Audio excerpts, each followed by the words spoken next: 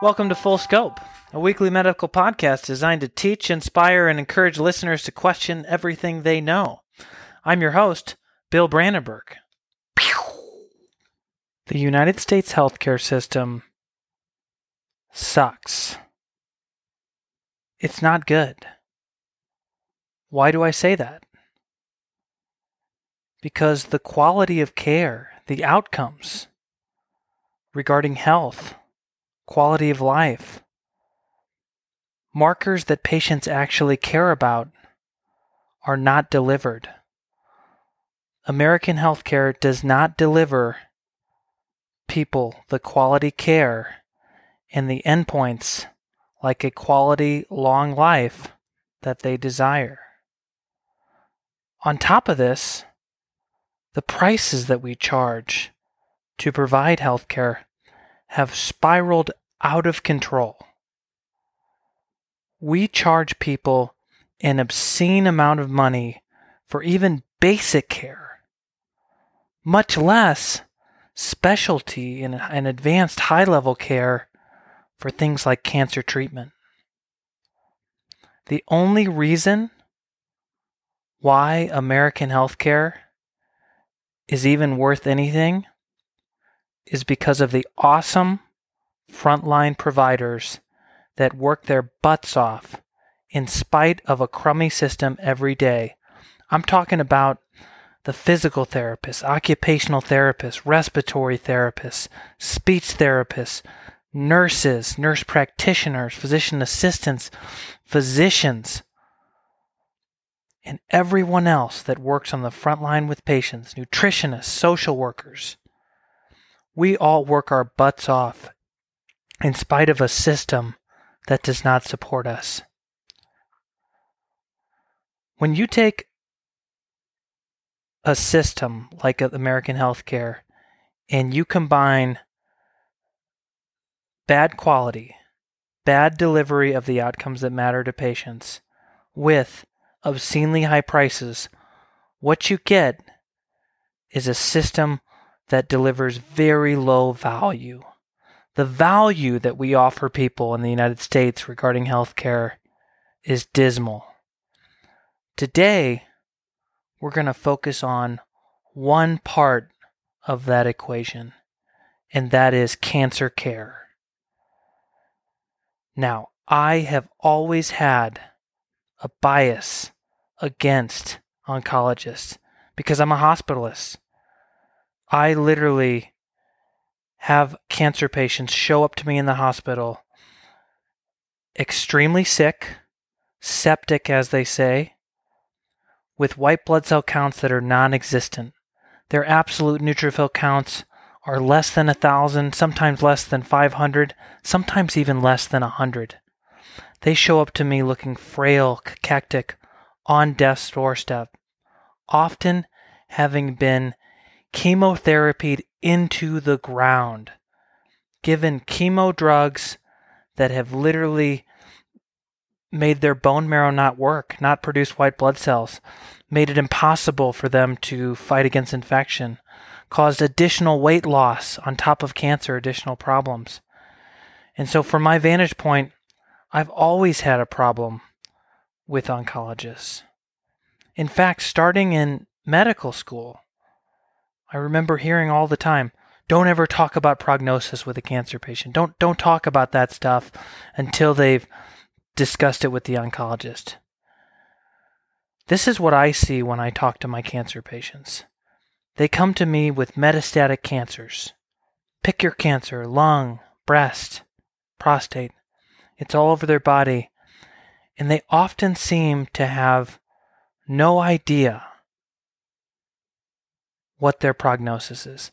They don't know how much longer they're going to live, how well the treatment they're currently on is going to work, what the potential awful side effects of that treatment are. And I know that a lot of that is because patients don't listen and they hear what they want to hear.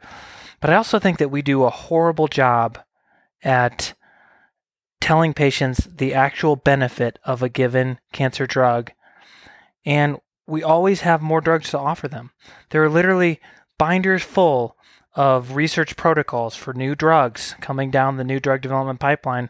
So a lot of cancer doctors, oncologists, always have something to offer people. As long as they're walking and breathing and coming to the office, they're usually going to have something to offer at this point.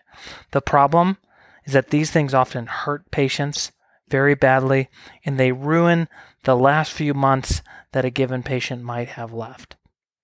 Those are my bias regarding cancer. I will say that cancer therapy, oncology has done some amazing things, but today we're not going to be highlighting those things.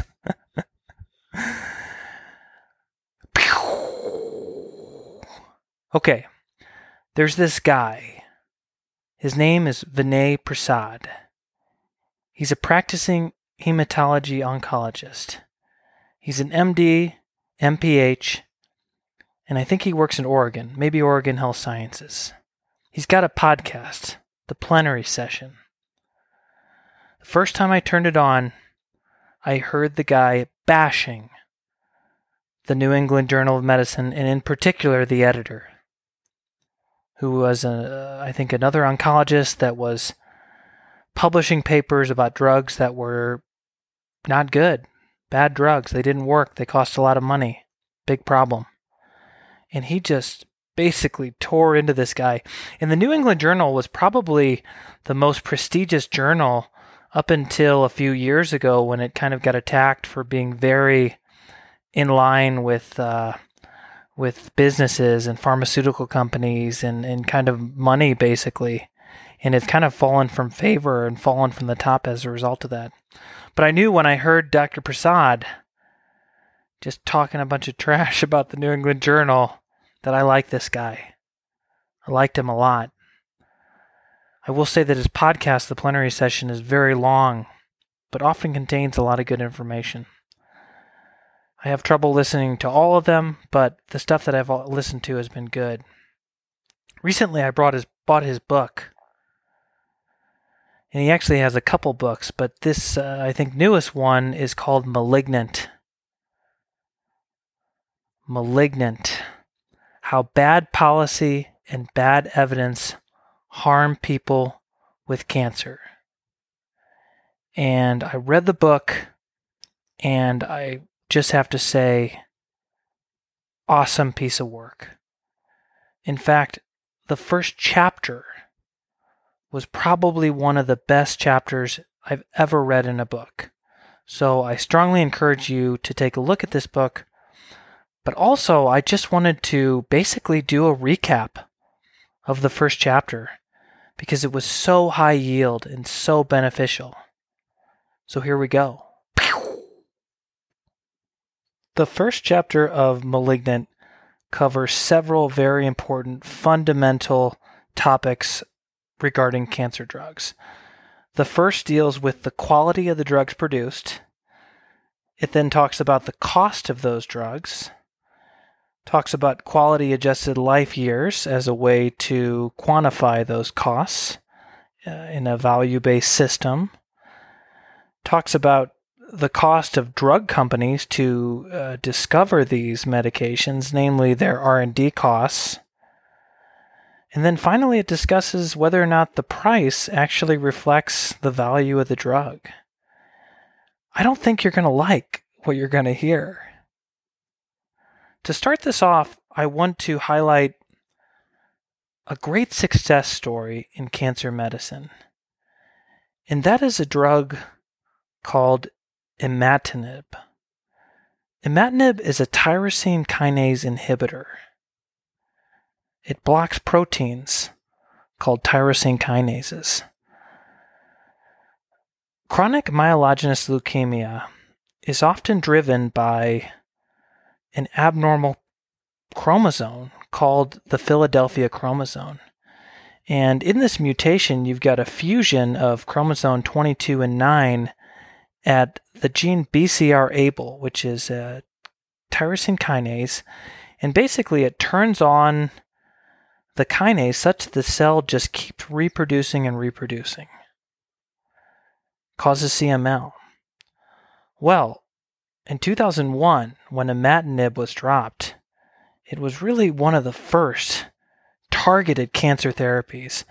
And in 98% of people receiving the drug with this Philadelphia chromosome, CML, there was a 98% complete hematological response.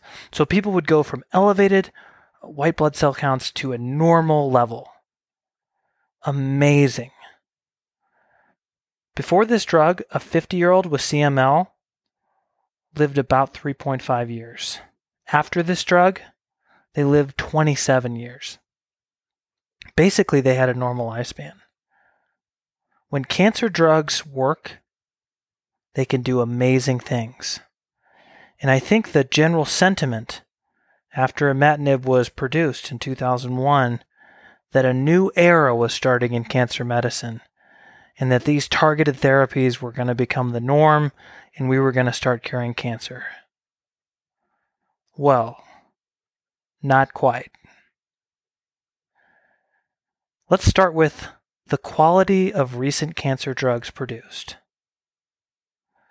An analysis of 71 consecutive drugs approved in the United States by the FDA between 2002 and 2014 for solid tumors like breast and cancer found the average improvement in survival was 2.1 months. Yes, people, that is 2.1 months. This study was done by a group led by Foho et al.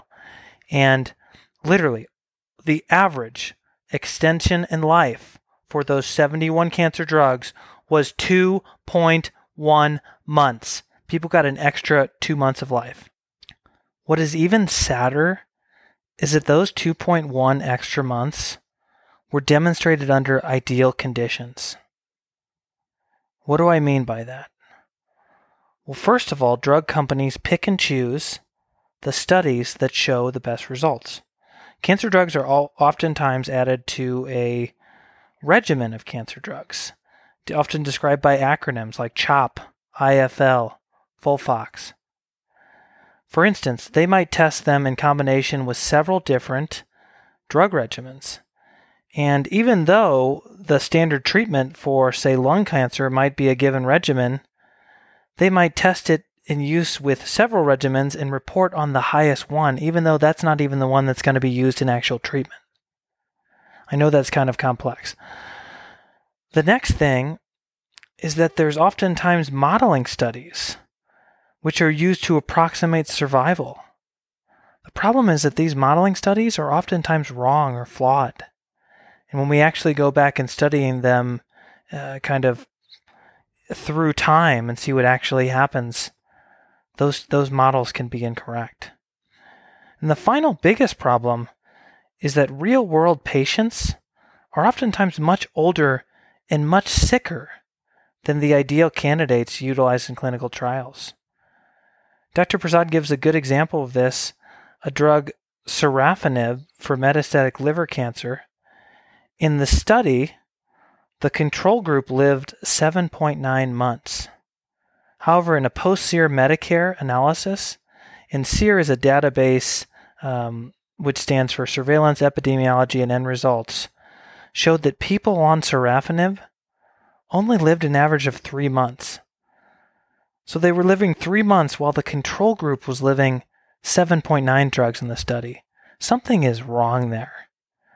To give some more examples of how the study groups are often very different than the actual real-world populations, I'll give a couple stats mentioned in the book.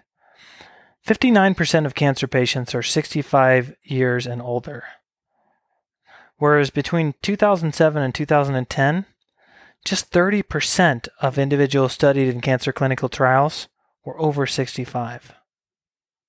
These trials also exclude patients with liver and kidney disease. That's a huge problem because a very large percent of the cancer population have those problems. This was looked at another way by Kaiser. They turned the equation around and looked at all their lung cancer patients and tried to figure out how much of them would actually meet criteria for enrollment in a clinical trial. Only 21% met criteria. So the studies that we're using are not even reflecting the actual patients that we're treating. And the studies are showing dismal benefit at baseline, 2 months of additional survival. Crazy. Dr. Prasad concludes by saying, if the goal of the U.S. drug regulation, the FDA that is to approve drugs that improve the health of Americans, then the current system is broken. So that's the first part of the equation, quality. Let's move on to cost. How much do these drugs cost? Because if they work a little bit, but they're cheap, that's not a big problem. 2 months could be worth it if a drug's inexpensive. That's 2 months more of life. Let's look at the cost.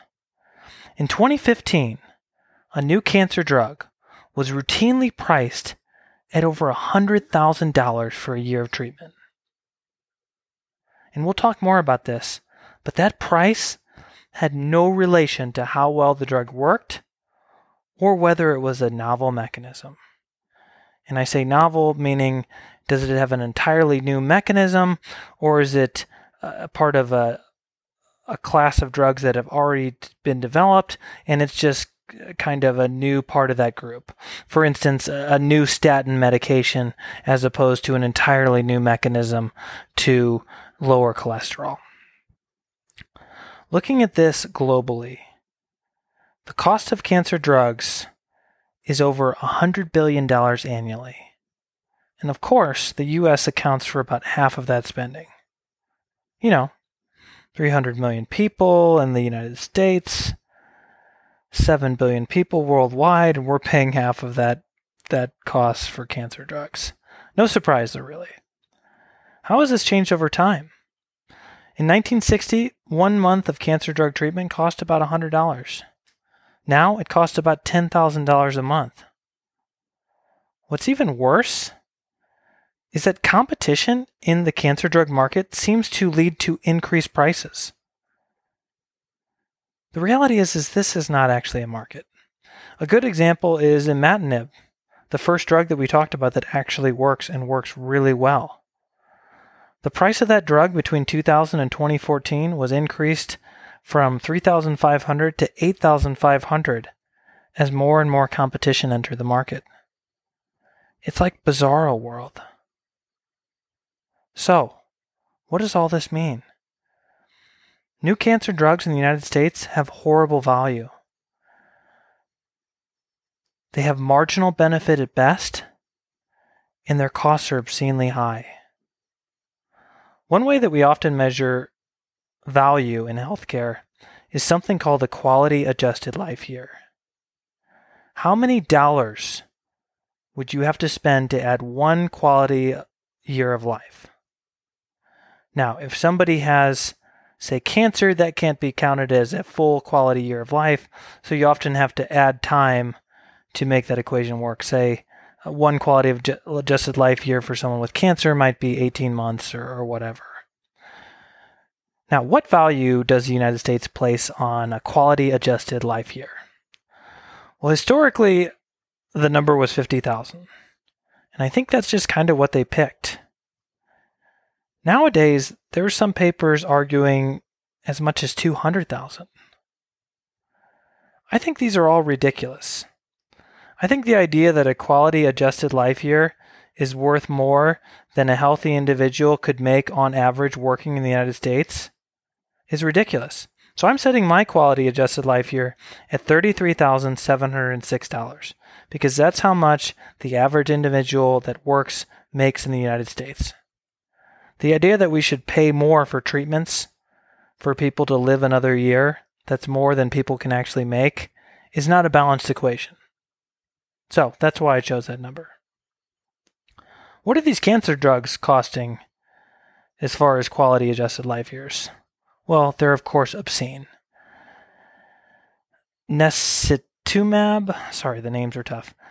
Necitumab, a lung cancer drug, $800,000 for one quality adjusted life year.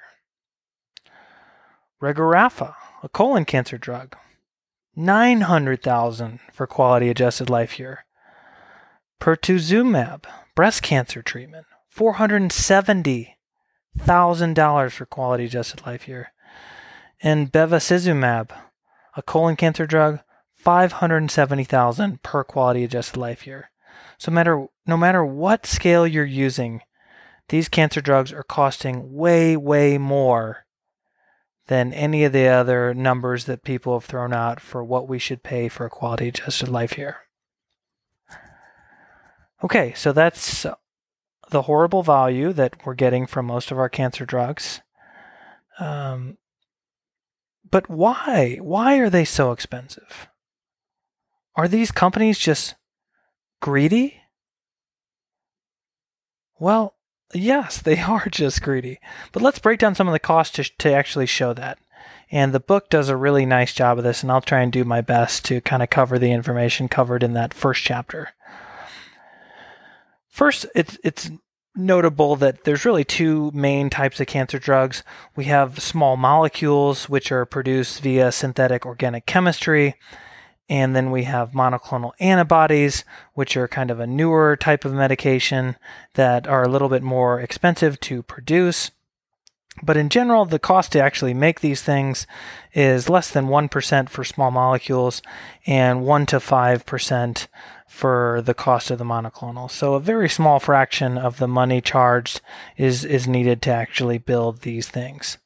Of course, there's other factors like running a business and business operations. But really, the place where drug companies say we need to charge this much money because we need to make back the money that we spend in R&D.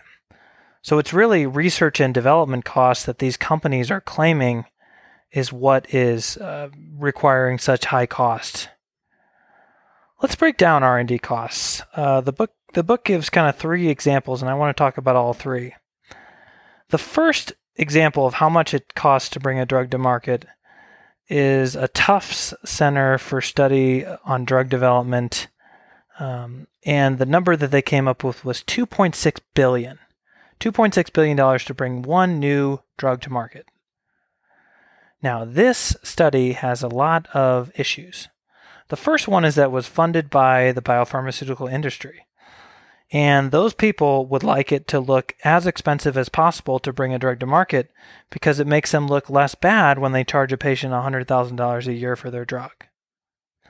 The next problem was that it was not transparent.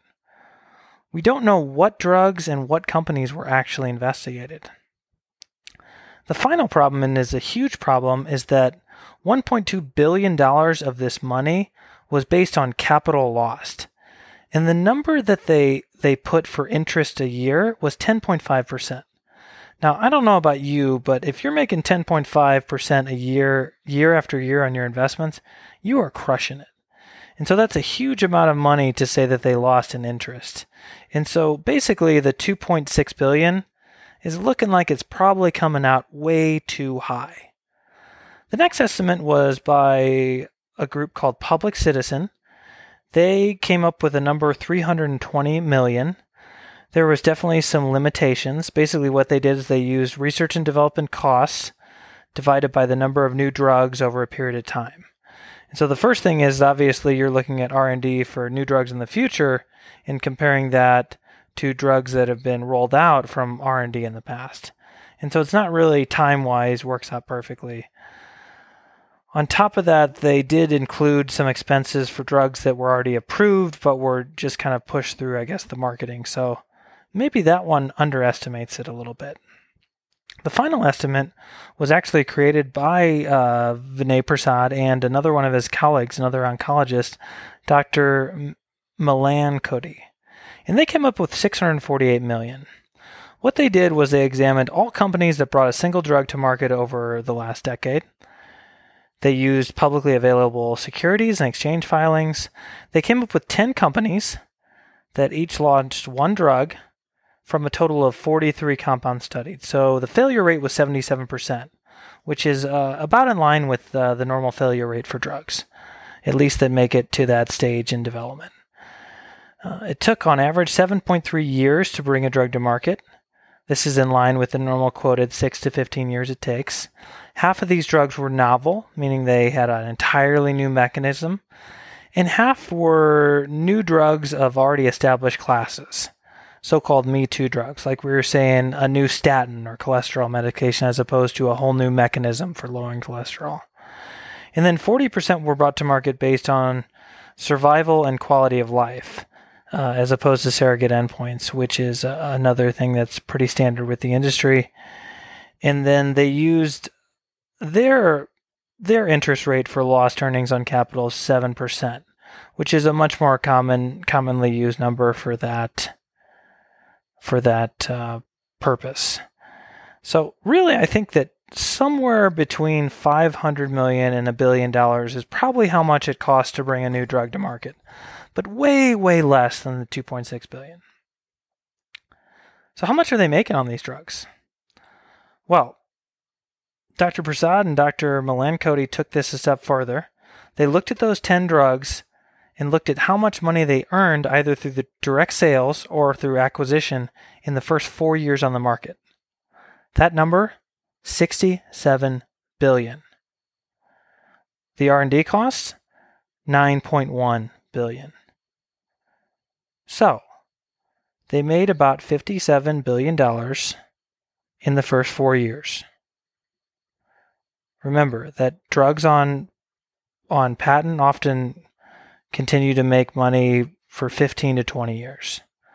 What this means is that creating new cancer drugs is obscenely profitable and the bar for quality is extremely low.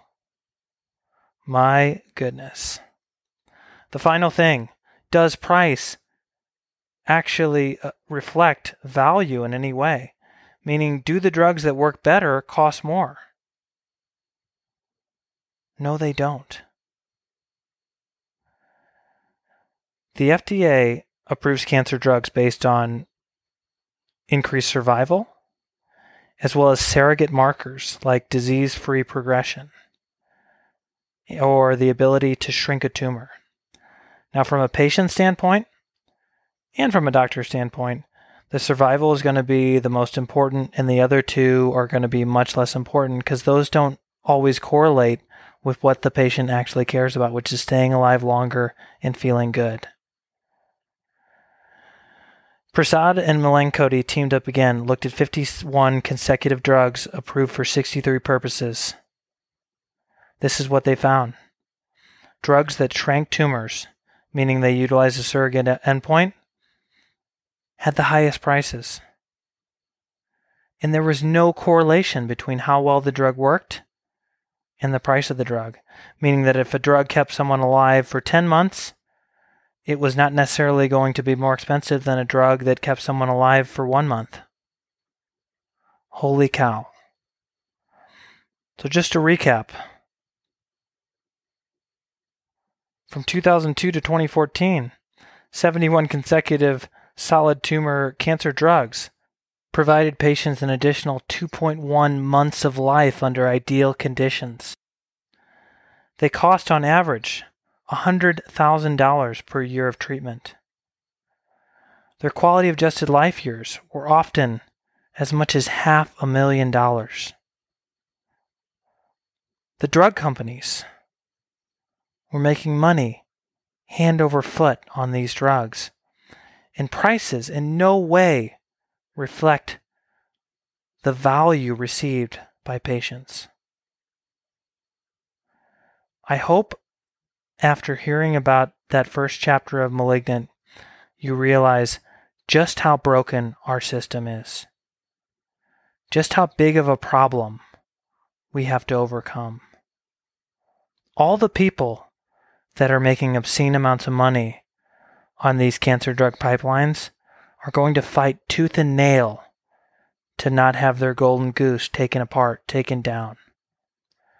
But if we want to do right by the American people, and by that I mean our friends, our family, our loved ones, we're going to have to slay the beast. I wish that this lack of value was only specific to cancer medication. But I can tell you, working in healthcare, that the poor quality and the high price extends well beyond the cancer sphere and has poisoned all of healthcare. I want to thank the frontline healthcare staff for all the hard work you do. Not only do you work in systems that don't support you, not only do you bust your butt every day trying to take care of patients with fewer tools and less help, but on top of that, we are the ones who get called out for this. We're the ones who get yelled at about the $100,000 bill the patient received from the hospital or the drug they took. We're the ones who hear about all this. It's not the executives hiding in the back rooms of the hospital that get chewed out about us. It's us.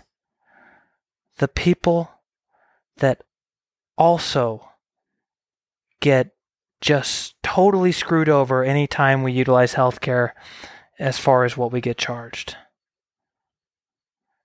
Thanks for joining me today. Check out that book, Malignant. It's worth a read. And everybody, keep your heads up. What we need to do is fix the system. To do that, we may need to break the wheel. Signing out. Thank you so much for tuning into the Full Scope podcast.